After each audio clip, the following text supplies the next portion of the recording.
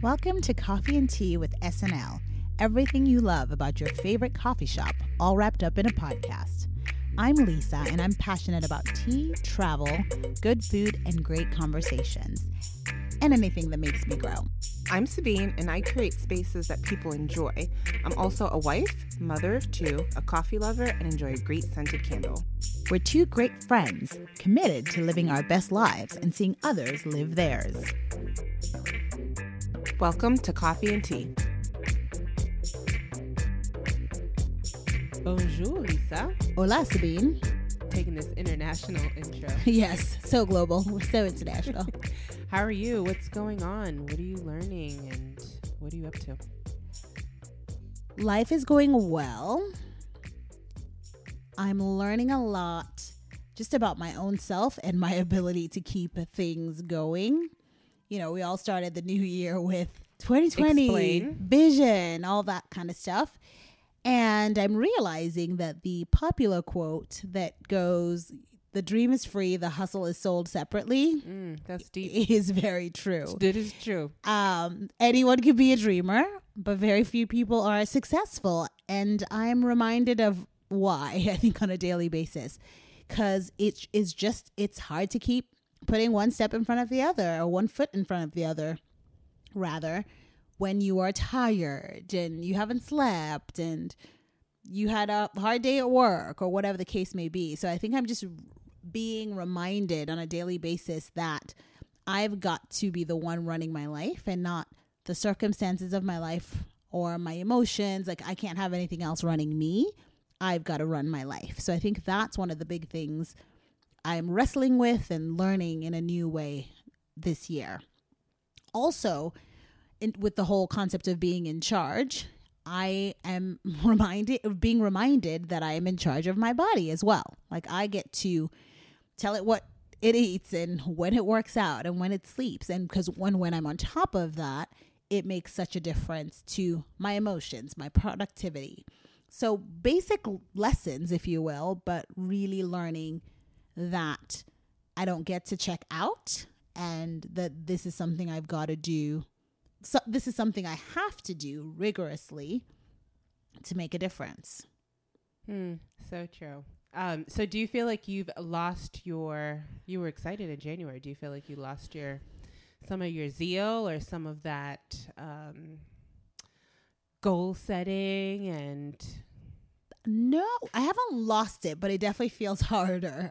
I was talking to a good friend the other day, and she was lamenting the same thing. Like, wait, we don't feel quite as excited as we did. You were really excited at the beginning of the year. You were like ready to go. And I still am. And I realize why everyone falls off the wagon on the third week of January. Not as excited because it's February and March and April. And I need to live in a place that's sunny all year long, but that's another conversation entirely. But there's just something about, it's really easy to be excited the first 3 weeks of January, and then the rubber hits the road and you realize, do I really care about this? Do I have the discipline to take this? I feel like it tests how much you really want something. Yes. It's so true. Yes, it's being tested every second of every minute right now. But it's good because I think what I'm seeing too is just but if you keep working, if you keep writing, if you keep whatever it is your goal is, if you just keep taking the action, the motivation will follow. So it's not about sitting. So I think in January we all had that motivation with kind of without doing anything. And now it's about how are you keeping yourself motivated by your actions. So it's good. And it's work. It is work. So that's where I am. What is going on with you? So I feel like right now, where I am in life, I'm just taking a new perspective on life. As you know, we lost a very famous person, Kobe Bryant. Yep. And I'm usually not one to really be in celebrities' lives, but I just can't stop thinking about what happened to him and how his family's affected, like to the point where I'm like stalking social media, like on Instagram. I feel like so many of us have taken so that much really time hard. Just on social media and looking at his last pictures and looking at his profile. What was, some of the last posts that he had written? Who did he inspire? Who's writing about him? What did they have to say? What was their relationship with him? Like all of these things that honestly, I hadn't really been following Kobe Bryant for years. Yeah. Like I think after he won the Oscar, I think that was really the last time I saw an interview. He was on Jimmy Kimmel, and that was a couple years back. So I haven't really been, following him. But I feel like this loss just reminded me of how precious life is. Mm-hmm. And, it's just made me so much grateful, like the people that I'm around, telling them I love you. Yeah. Like ending conversations with like, if I haven't told you I love you, Right. I love you, because I'm here today, but like, who knows if I'll be here tomorrow, and we know this, like we know that our life has an end, but I mean, I think when something like this happens to certain people, it shakes at us 41, kind of out of our like slumber. When you think you have your whole life ahead of you, you don't know. So it just kind of has, I don't know. It's just been something that's been on my heart, is just to kind of appreciate life and to let those around me know how much they mean to me. Yeah. So I totally get that. I was very surprised at how hard I was taking it, because I'm not really a Kobe fan. I didn't dislike Kobe, but I wasn't a Kobe fan. I'm clearly, being a Philadelphian, he's ours. He grew up in Lower Merion and is a huge Eagles fan, and is from here. Even though he lived in a couple of other places, I think, I was shocked by how hard I've been taking it, and of course I've done the same thing where I feel like I'm obsessing over all the things that he did, and there's just so much good that he was doing that I had no idea about. So that part has been inspiring, but then just depressing, because you think, oh my goodness, like he did all this while being in the NBA, or he did all this since he retired, how many years ago, in 2016, I guess, but what more could he have done? So I think that's been just really sad. And a friend of mine posted something on Instagram where she was kind of like, oh, I've never seen Black men this collectively hurt ever. And that I thought was well said. She said it way more eloquently, but the whole idea of like, I think the world is hurting, but I think it is really particularly hard to see. Like, I feel like Black men are taking this really, really hard. Like, they are. I mean, my husband was the one that broke the news to me. He's like, did you hear about Kobe? What about Kobe? Why are you bringing Kobe up? This is so random. Yeah. And I could not believe it. Yeah. It's pretty It's shocking, almost like how sad. I felt about Nipsey Hussle passing last year. I didn't follow his music. I didn't even know who he was. I didn't know who he was either until after he passed, and I'm reading about him. He's amazing. And yes, and all of the things that he did and for his community, and how, it was just, I mean, his life was so inspiring. Yeah. And then when you think of someone that's like, as a parent, like, they're leaving their daughter, kids behind, and then even dying with like his arguably the daughter he was closest to, and it's just hard. Yeah, it's been very hard. So sudden deaths in general have that weight of like, I do not wish sudden deaths on anybody, because I think they are always the hardest to kind of wrap your brain around. So it is, it definitely makes you question. It makes you grateful. But yes, so I've been thinking about that. That's what I've been going through. But I mean, it's just made me think a lot, and appreciate the time that I have while I'm here. Yeah. So. Well said. But on a lighter note, yes, we are interviewing Jaleesa Ann today. We are. Who is a fellow podcaster that we met at Podcast Movement. And a financial guru. Yes. So I'm really excited. Yeah, she's great. She's really sweet. So full of wisdom, very gentle and sweet, and just a powerhouse all rolled into one. So she's amazing. So I can't wait for what she has to share with us. Indeed. So Jaleesa, we usually start our show by asking what's in our cup. So what are you drinking where you are? So today I just have some water this morning, but I have to shout out what I had in my cup yesterday because I went to this amazing coffee shop in Dallas called Toasted. And it was the most amazing French toast cappuccino I've ever had. It's delicious. I've never even heard of a French toast cappuccino. So French toast flavored cappuccino? Flavored cappuccino. I never even heard of it either. But I thought, oh my goodness, this has to be good. So give me that. Oh, wow. Awesome. So are all their drinks, do they have a toasted, like what's a toasted have to do with the rest of the coffee shop, I guess? What's the... Well, you know, it's a coffee shop. They have food there, like real food, not like a chicken sandwich. One of my friends who's an entrepreneur, she actually recommended that we work there yesterday, and she's like, "Oh, girl, you got to get the steak and eggs." And I'm like, "Steak and eggs at a coffee shop, right?" Oh my God, the steak and eggs were so good. It had like a chimichurri sauce on the top of it, and it came with like a hash brown with like peppers and onions, and it's not your average coffee shop. Oh, they serve alcohol there too. Wow. So they have like beer and wine. And so if you're going later in the day, you can have that type of drink. I like it. I like it. So it's open late, or does it close at like the typical 6-7 o'clock?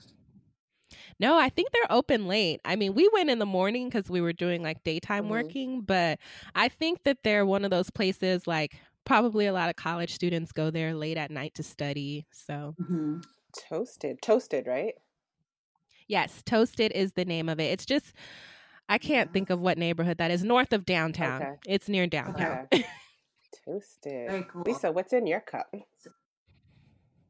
So I'm having a tea that I got in New York at this tea atelier place with 200 teas, but this one is called Ashram Afternoon.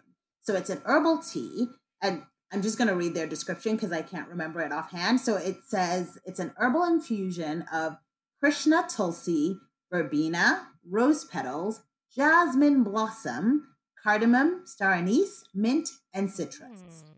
So it's doing a lot of yummy herbal things called Ashram Afternoon. That sounds kind of delicious. I know. She always goes extra when she's describing her teas. It's like there's a paragraph about the tea. And I actually made my own coffee this morning. And I've been kind of into beans now. I never buy like coffee grounded anymore because I feel like the flavor is so much better when I grind it at home. So I have an organic breakfast blend medium roast with half and half. It's funny. I have half and half, and I have evaporated milk. I guess the evaporated milk is like my Haitian side. But it's nice. It has like a nice mellow, slightly sweet flavor. So that's what's in my cup. Yum. That sounds good too. Thank you so much for joining us, Jaleesa. We're so excited to interview you for the podcast. We've been fangirls since we met at Podcast Movement, and just loved attending your session, interruption notwithstanding. It was so great to meet you and connect with you afterwards. And your warmth, your love for people, your desire to empower people is just inspiring to both of us, honestly. So we had been kind of chomping at the bit to get you on our podcast. So thank you for making the time to be with us today. Oh, absolutely. Thank you for having me. It's such a pleasure. I was so encouraged by your follow-up email too. I'm like, she followed up and it has a video. Yes. And she says, "Hi, Lisa and Sabine." It's so encouraging. And then it was like less than a week of after Orlando at the Podcast Movement. So yeah, I try to send personalized, like, great meeting you, discuss what we talked about, like, especially when you just want to make genuine connection, like, not like, hey, I didn't ever expect for you guys to invite me on your podcast or anything, but it was just like, hey, it's great meeting you guys. Like, let's stay in contact. Let's support each other. Yes, you feel like a long distance girlfriend. Hey, in Dallas, Texas. And I will definitely take advantage of this properly going forward. I will take advantage of this connection for reals.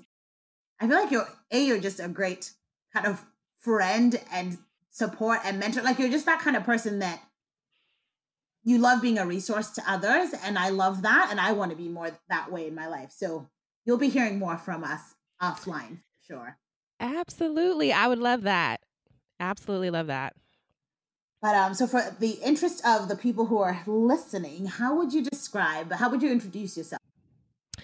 Well, my name is Jaleesa Ann, for those of you who do not know me, and I guess I wear many hats. So I'm a wife, I'm a mother, I'm a podcaster, I'm an entrepreneur, I'm a corporate employee. I have so many different titles, but more than anything, I think that I am just a regular girl from Texas trying to live out her purpose and change the world one day at a time.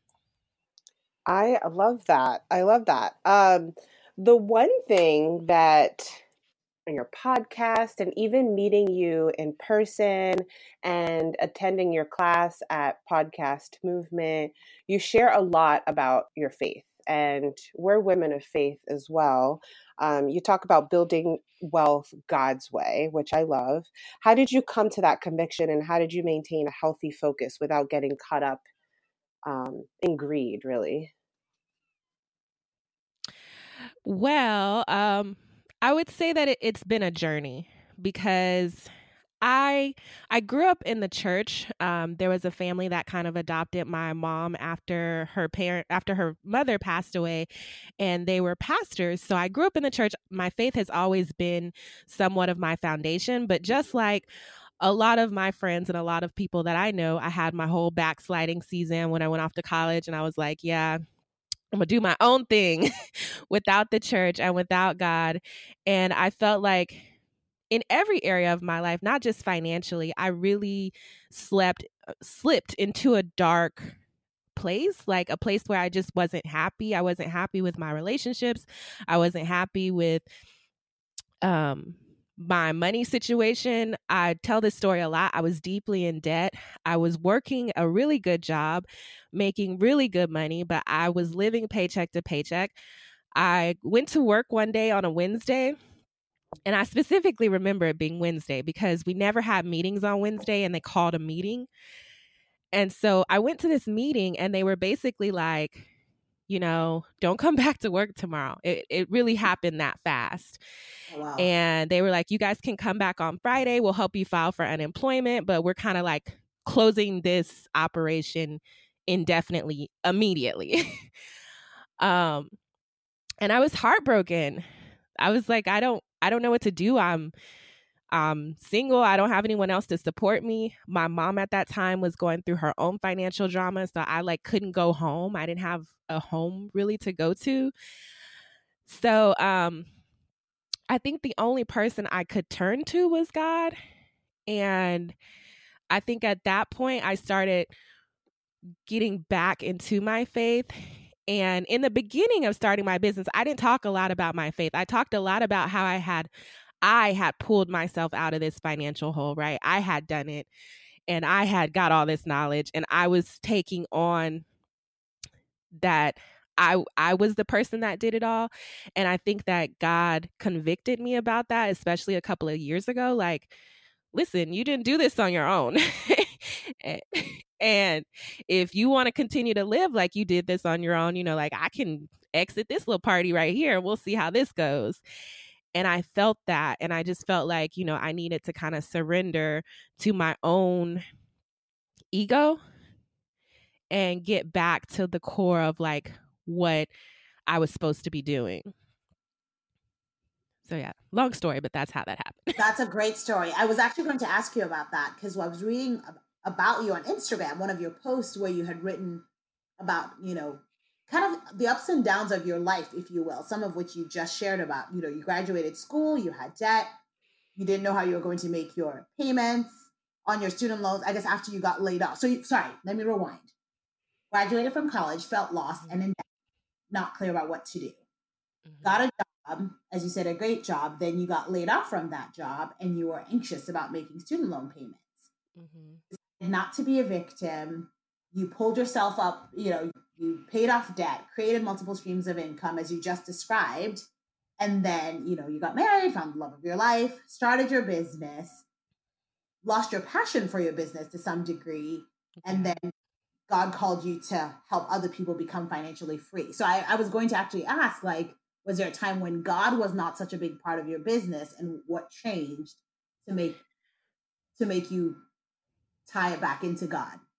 Yeah, in the beginning, I mean, I was doing my own thing, right? I was following my own path.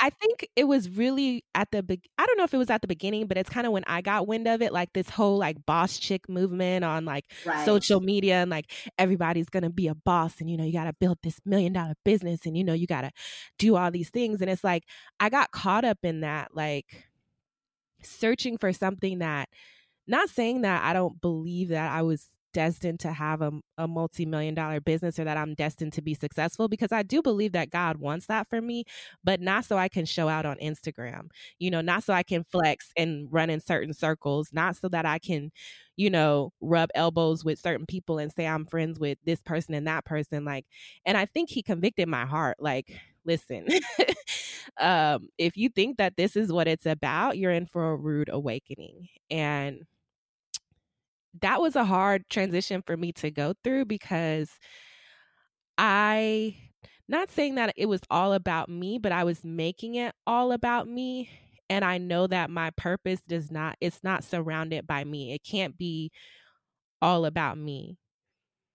It has to be about the bigger picture and about the people and the women whose lives I'm actually meant to change authentically, and not through just like trying to flex on the gram. Right. And how do you feel like you were able to navigate that transition? Because I think sometimes, just again, as Christian women ourselves, sometimes you can feel weird about talking more about God at work or in your business. Like, how did God take you through that transition? And how was that? I think it took a lot of prayer. And I'll say this, your circle, who you keep around you, is so important. Who you keep next to you is so important, because I have a friend who, she actually started dating this guy, and he was like really heavy into his faith. So he kind of started bringing her closer to God. And through that, she would like forward me the devotionals that he would send her in the morning, and we would talk about them. And she's also an entrepreneur and a business owner. And so we would both have these nights where we would brainstorm on our business. And all of a sudden, these nights started turning into like prayer sessions, and like sessions about talking about God and talking about the word and talking about what God wants for us. And it was so unintentional, right? Because she just started dating this guy, then she got closer to God, then she kind of just started bringing me closer to God. And I think that us supporting one another in our growth with God really helped, because I had a friend who was going through something similar, because she too is very ambitious and wants to be this like boss chick and wants to have all these things, but also wants to live a life that is meaningful and purposeful and, honors God. And I think that both of us having those deeper conversations, getting into the word, sharing books, sharing prayers, sharing devotionals is really what helped push me over the edge to where I was like, listen, I don't care what anybody thinks. Like, this is who I am. This is what I'm going to talk about. You're either going to like it or you're not. I'm taking a few people with me or many people with me, but I'm led by the Spirit. Wow. Love that. Yeah, I feel like you could say that again. I think for me, it's just an important reminder what you just said, that whatever we do, we have to do it with conviction. One, we have to have a conviction in our faith, and stand strong and firm in our faith. But then two, I guess also, listening to the Spirit to see what is our purpose. Because a lot of times we think we know what our purpose is, but it's not in line with what God's purpose for us is. So. And I will say this, like, I think that we put too much pressure on ourselves to find this like grandiose purpose. And I remember I had a like, yes. Sorry to interrupt, but yes. no, you're fine. I had a mentor tell me, she's like, your purpose is to become your true authentic self. That's it. She's like, stop making it like, oh, my purpose is to be the best pilot that ever flew this plane or whatever. She's like, just stop it. You know, like that's too much pressure. Like your purpose is to live out today to its fullest and live out tomorrow to its fullest. And that's it. Like you don't have to put all this pressure on yourself to do all these things. Like if you just take the first step, like I promise you he'll walk with you. I promise you he'll take the next step with you, and things will be revealed to you that you couldn't see 3 years ago because you weren't the person that you needed to be yet. That's so true. I definitely feel like I can relate to being someone who is always, I put a lot of pressure on myself to figure out this like ultimate purpose that God has for me. And while there's a part of that that's good and I'm driven and I care, but there's another part of that where we just stress ourselves out, and we just don't take things one day at a time, honestly, and do our best where we are now instead of trying to figure it all out, figure out the future. Yeah, and there's somebody, I forgot who it was, but or there might be a quote that just talks about how life is, it's not a destination, you know, it's a journey. And a lot of times, I know for me, like I'm working on different goals. Sometimes I'm scared by coming up with different goals and putting pressure on myself. But I feel like I tend to have pressure on, like I feel like the pressures of other people about me, I get really anxious about, if that makes any sense. You know, the expectations of of others saying you should be this, you should be doing this, you should be here by now, you know, instead of trying to figure out what does that look like for myself, you know.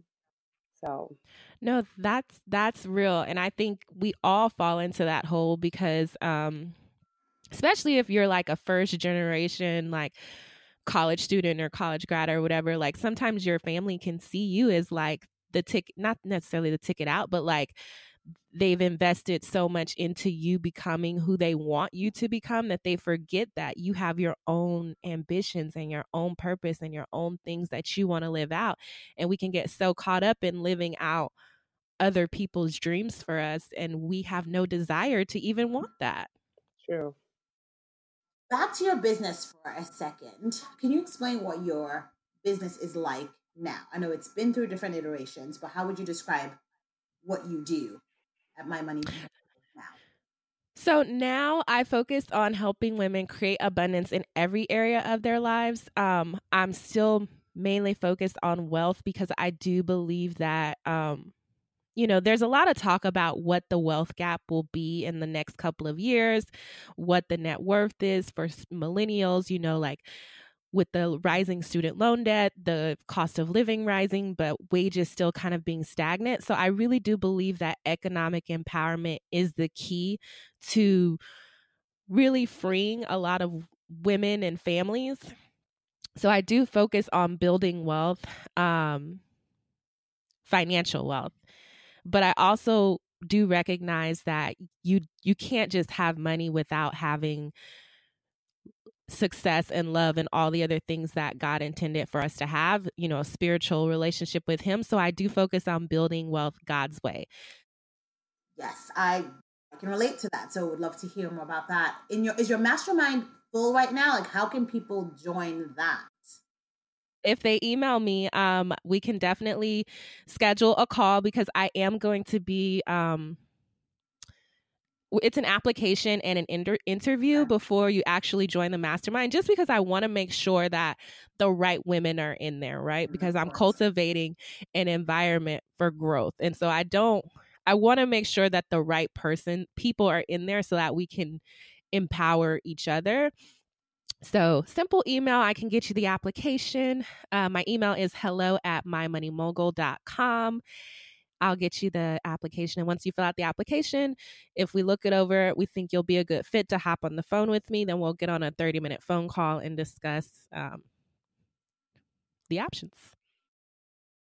So I guess looking back in your business, because you've had your business now for how many years?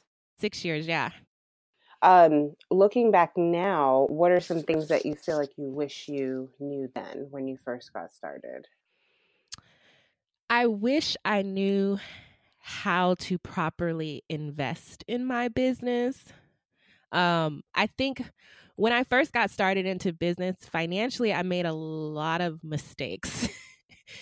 And I still kind of beat myself up for some of those mistakes. But I think that as a new business owner, sometimes we can just desire to really want to be successful. And for me, while I think that coaching is very important, I've hired some really amazing coaches. I have also hired some really not so amazing coaches, and I've invested in some not so amazing products and services, and hiring staff and things that could have waited a little longer,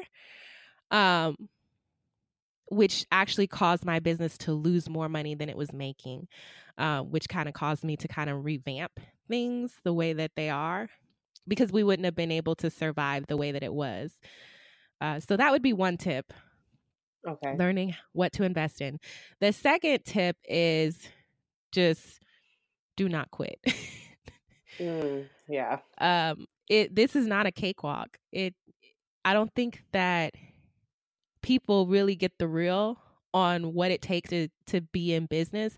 And I think that sometimes people make it look glamorous on social media, and that's easy. All the time. Yeah, but it's like some of these people, you don't realize that I'm a huge fan of His and Her Money. I don't know if you guys know who they are. They're the America's #1 money couple, but I've known them for quite a few years, and I've been following them for a long time.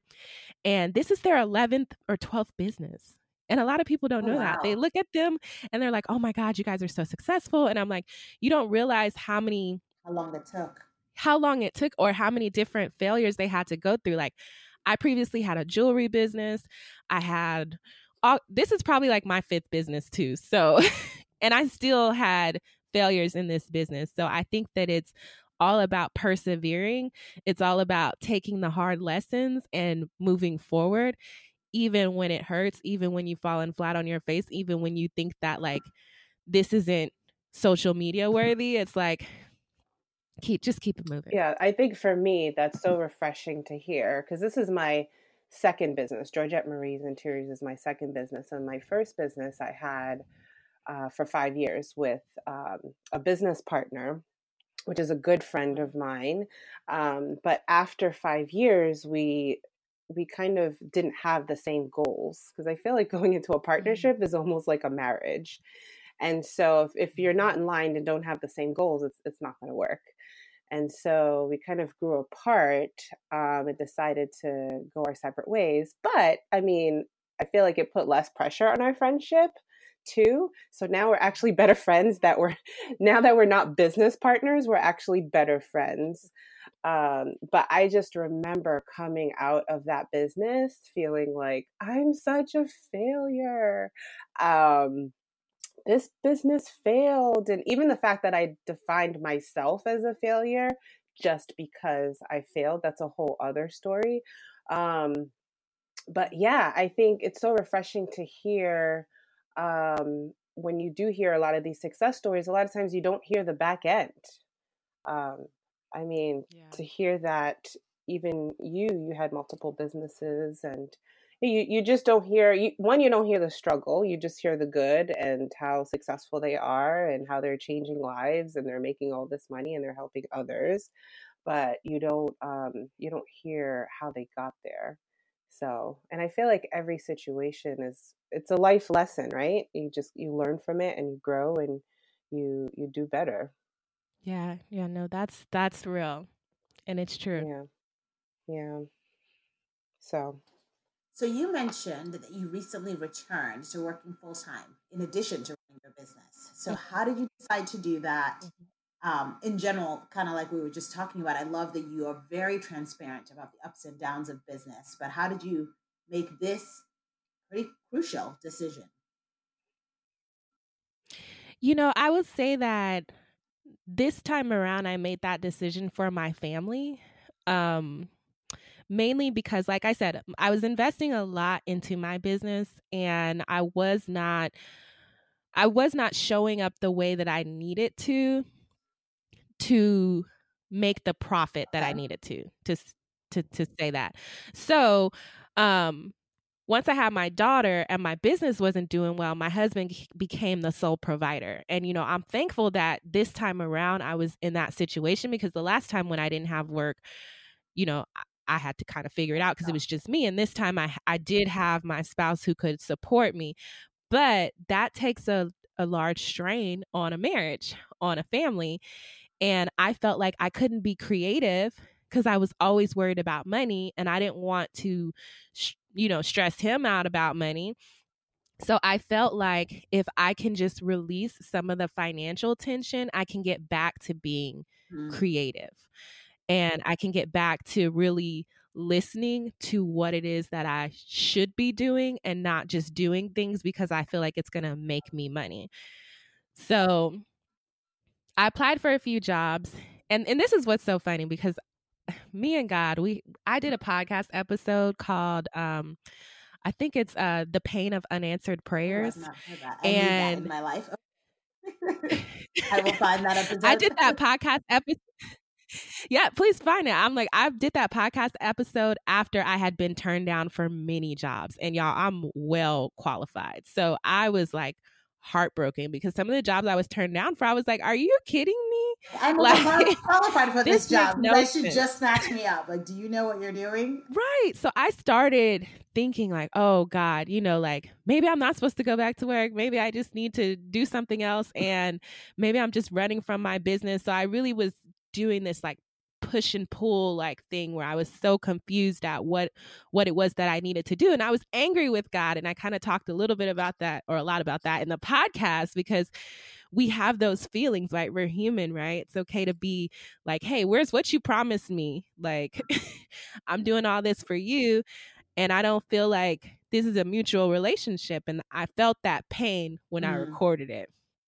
So eventually, one of the companies basically came back and begged me to take the position and offered me like the max that they could offer me and everything. And it ended up working out. But at the time, I was just so confused. But now that I'm back to work, I really feel like there's no financial pressure at all, because I have, my paycheck to help support the household. And then now my business really has become a real creative outlet, but I'm still focused on producing revenue. Right, because it's a business. It's not a hobby, right? So it has no. to provide. we don't do hobbies over here. we don't do, what do I tell people? We don't prostitute our gifts over here. Like we deserve to get paid for that. I love that. Yeah, we don't say that one more time for the people in the back. We do not prostitute our gifts. I'm gonna write that down. Not at all. But it does allow me to really focus on like a smaller clientele, a smaller group of women. Still at the right price point where I'm still producing revenue, but I can actually pour in. I don't feel like this large pressure, because when you're coaching and you're doing service work, the last thing you want from a coach is to feel like you're a paycheck, Yes. right? That is the last thing. So how now, because you work full time though, how does that affect your time now because a large chunk of your time during the day is working full time. So how do you, I guess, what are some daily habits that you do to balance your time? And you're also balancing motherhood as well. Balancing all the things, really. yeah, and it's a dance. It's a song and dance. Like some days are better than others, but I'm so thankful that we live in an age where technology is just so amazing. And there are just so many systems and so many things. When I tell you I'm not the most organized person, but it has caused me to be organized to the T, because I have to put things in my schedule because I will forget them if I don't.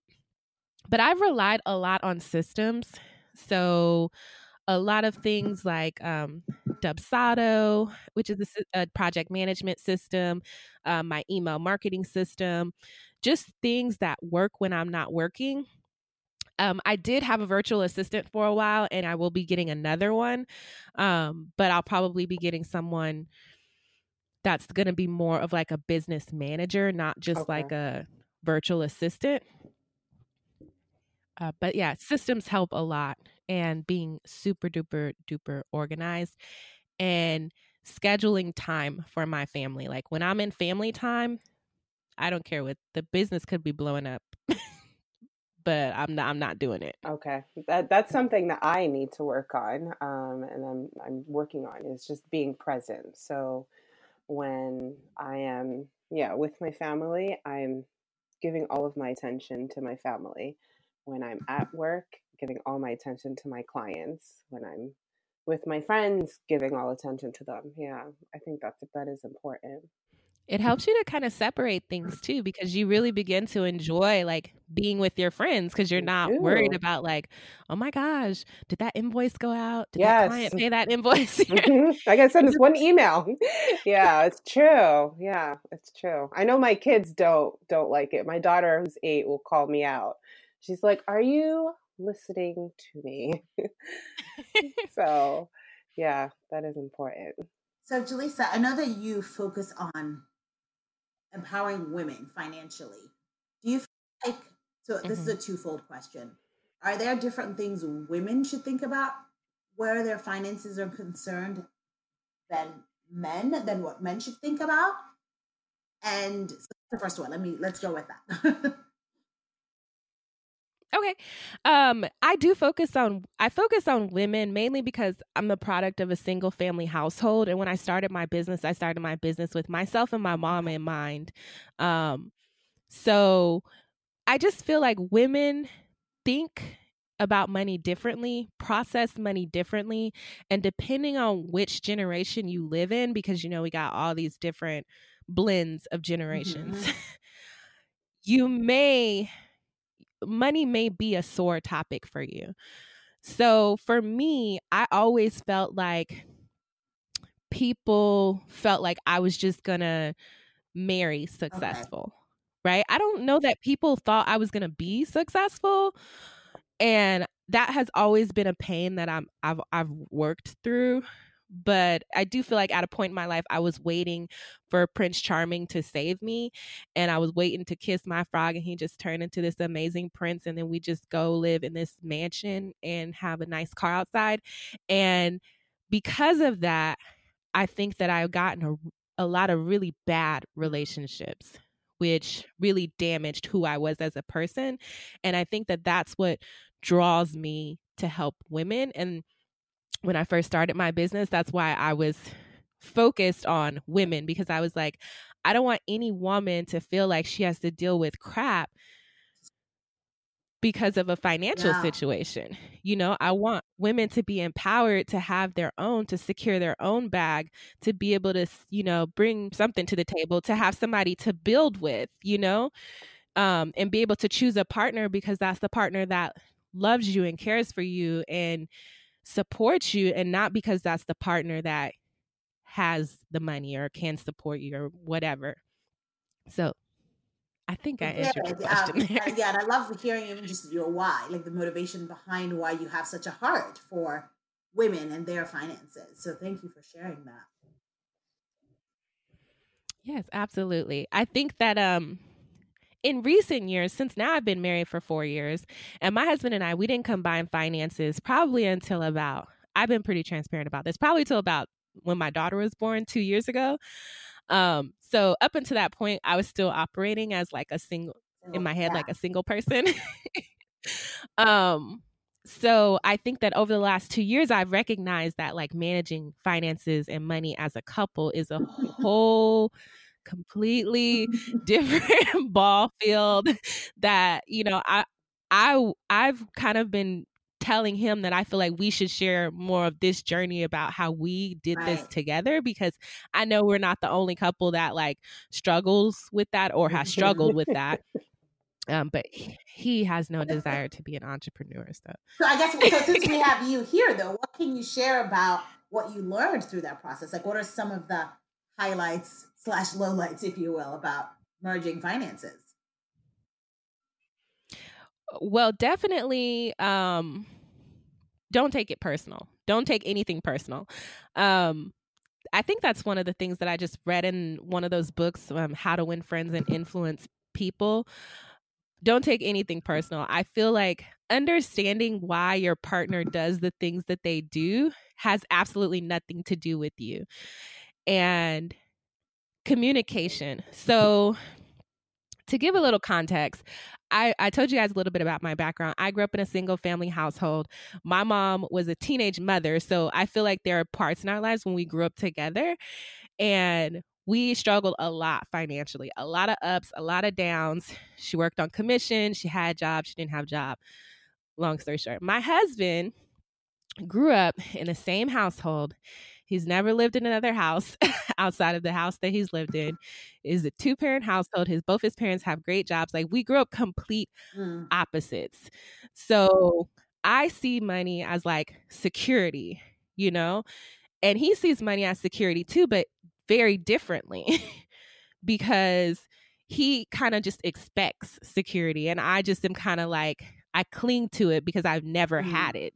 So I'm the type of person, like, if it's working, I'll stay there. Like I talked about my corporate career earlier, I'll stay there just even though I know that I deserve more, just because I'm like, well, it's stable and I'm afraid not to be stable.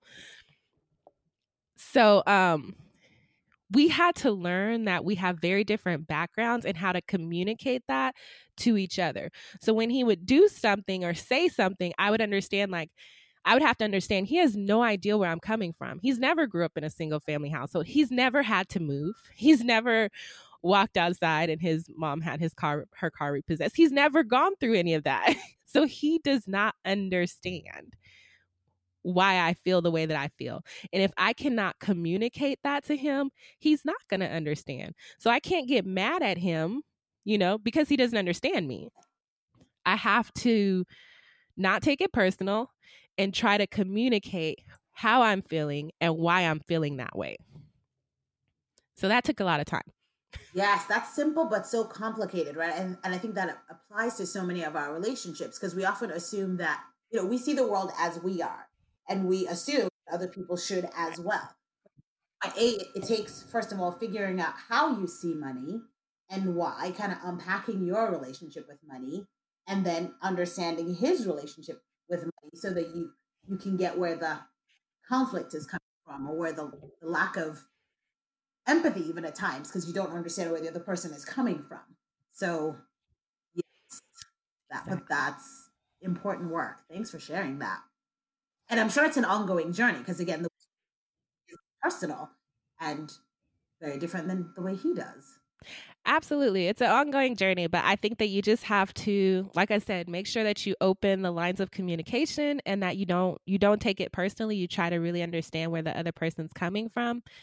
And one thing that I used to follow Grant Cardone very heavily, and one thing that him and his wife did every week was they had a money meeting where they would talk about money, and they would spend a small amount of the time talking about where they are, but majority of the time talking about where they want to be and how to get there. And so we implemented that, and we were doing our weekly money meetings. We need to really get back to that, but that really, really helped us. So any couples that need that, definitely implement a weekly money meeting. How do you put the pressure off of, because money, especially talking about money with a spouse, which you can't avoid, it's important, but how do you make that comfortable? Like, because I it makes me so uncomfortable talking about money. I mean, unless I'm talking to a client. For some reason, when I'm talking to clients about money, I have no problem.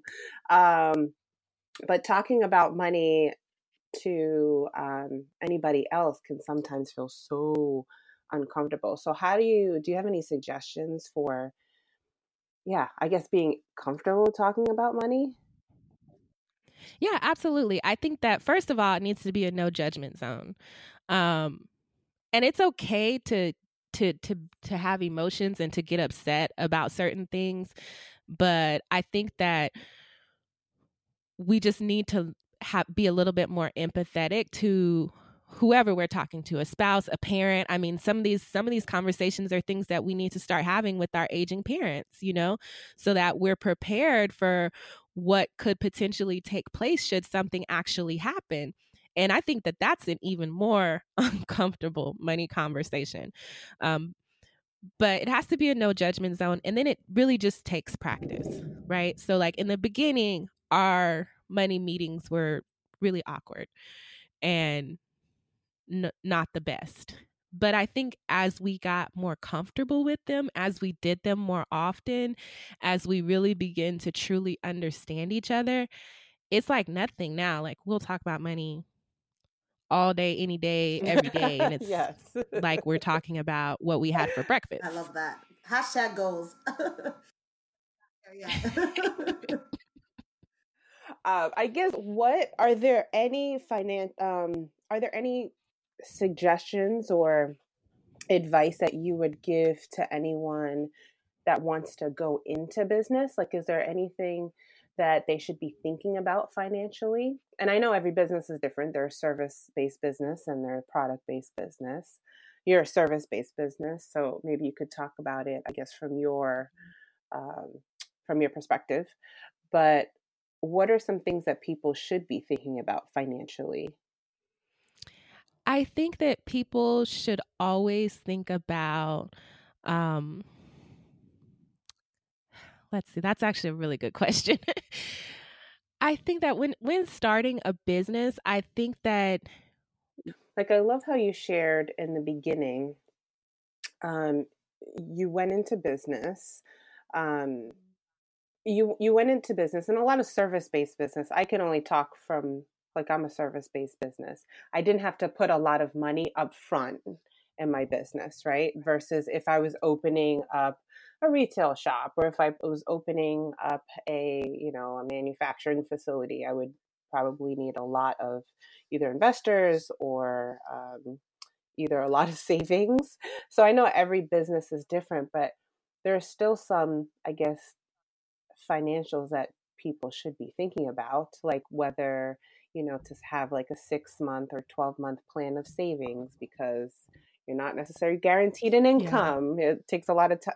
Sometimes it takes like 12 months just to make money from your business.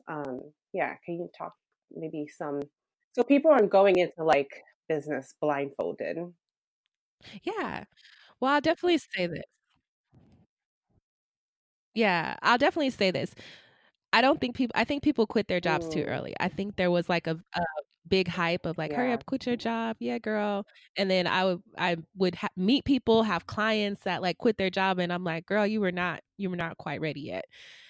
I definitely think your business needs a proper revenue model. Okay. Where your profit margin is high.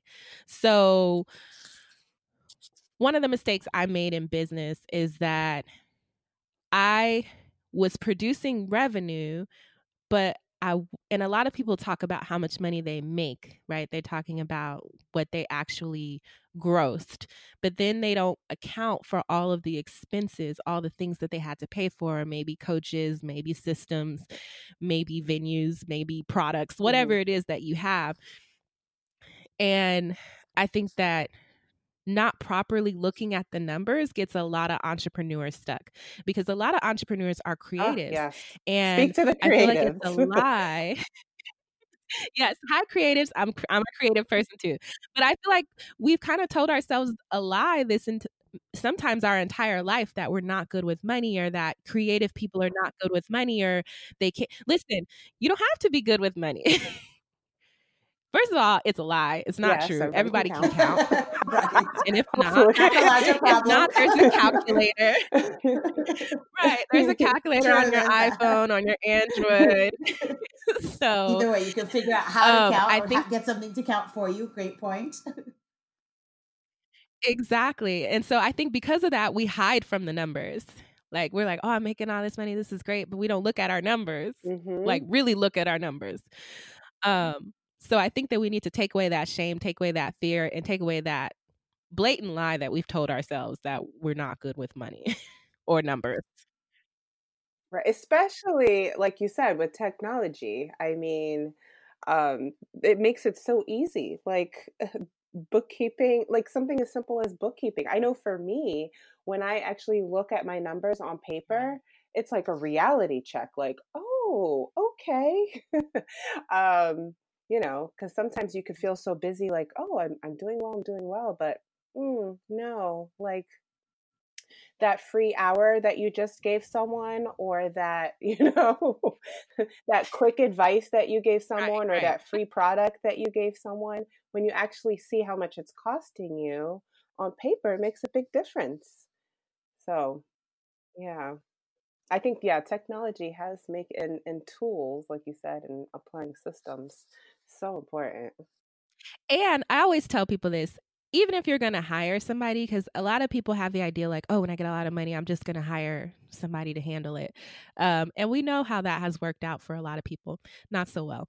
So I just want to remind people that like nobody cares about your money like you care about your money. So you always need to have a hand in it. And if you don't have an accountant or if you're going to hire somebody, you don't have an accountant, you don't have a CPA, you don't have a financial planner that can explain things to you that you can actually understand it, fire that person and get another one. That's important. That is a good point. Yeah. Because there's no point in you paying them if they're not actually helping you get a grasp on your finances. Like, if they're not helping you understand and not helping you grow, then what's the point of them? It's true, but there's a large portion of people who really feel like they're the expert. I'm letting them be in their expertise. I'm letting them. I don't know. There's a lot of people who just choose not to be active managers in their money, even when they hire other people.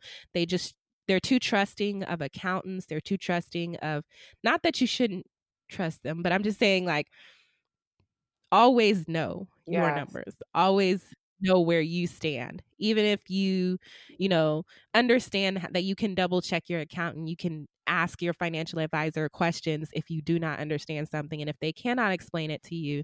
And I know this because I work in financial services industry, and I know that it's kind of changing.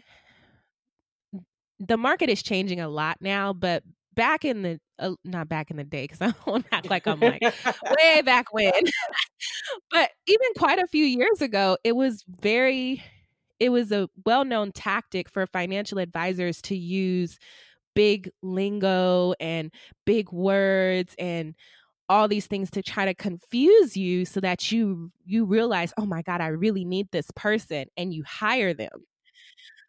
So that's a common tactic. I mean, even I got into it not too long ago with a friend of mine who's a financial advisor when we were discussing the FIRE movement. I don't know if you guys heard about the FIRE movement, which is financial independence, retire early. And it's like this big group of people who are all amassing a large amount of wealth in like 5 to 10 years and retiring at 30, 40, 25. So he was telling me, oh, FIRE can't exist because they have to know this. And he's using all these, I work in finance, he's using all these calculations and all this stuff that doesn't matter. And I'm looking at him like, none of that matters. Right. Like, you're just using big words to try to confuse me. And I work in finance. So don't let anybody do that to you. You're the one, at the end of the day, you're the one that's paying for their services. So, and it's your money. So yes, you need to know what's going on. It's a good point. That's a great point, actually. Because I think so often we allow ourselves to get intimidated and think, oh, you know what, I'm stupid that I don't know this, or to your point, I must really need them. But even if you don't know anything about your finances, they should be able to explain it in a way that you're tracking and you're following. And if not, they're not the right person for you. So thanks for that. But I guess as we're wrapping up, one final question. What are some things that you would advise our listeners to think about where their finances are concerned, or to set as goals going into a new decade? This isn't mine. I got this from Tony Robbins, but he says that we overestimate what we can do in a year and we underestimate what we can do in 5 or 10 years. And so I think that this year is a unique opportunity because we are moving into a new decade, that I really want people to think less about just this one year and more about the next 5 to 10 years.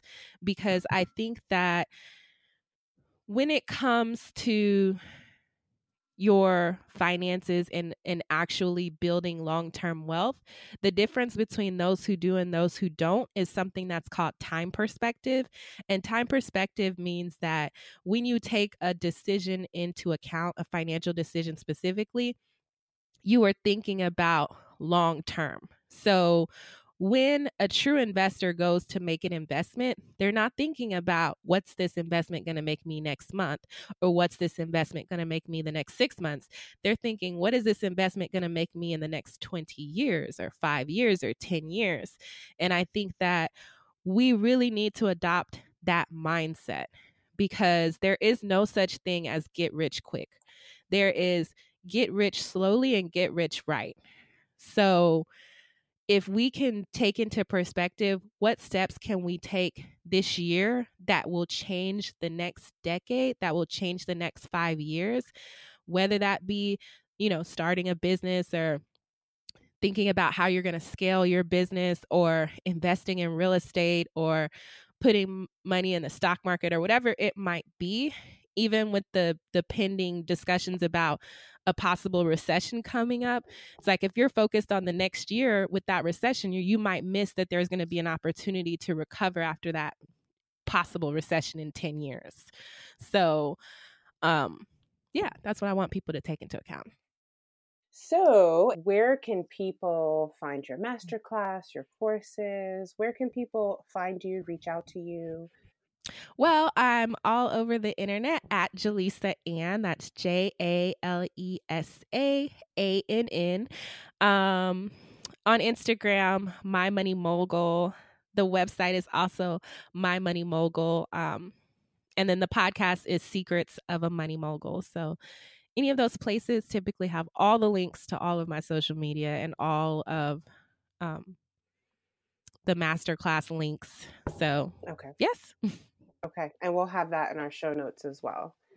Yes, we will. Yes. Thank you so much. Definitely looking forward to seeing how you empower us all going forward. So thank you for taking the time out. Yes, it's been a pleasure. I really enjoy talking to you. So thanks for having me. So, who would you like to take out for coffee or tea, Sabine? So I would take out Douglas Jacoby.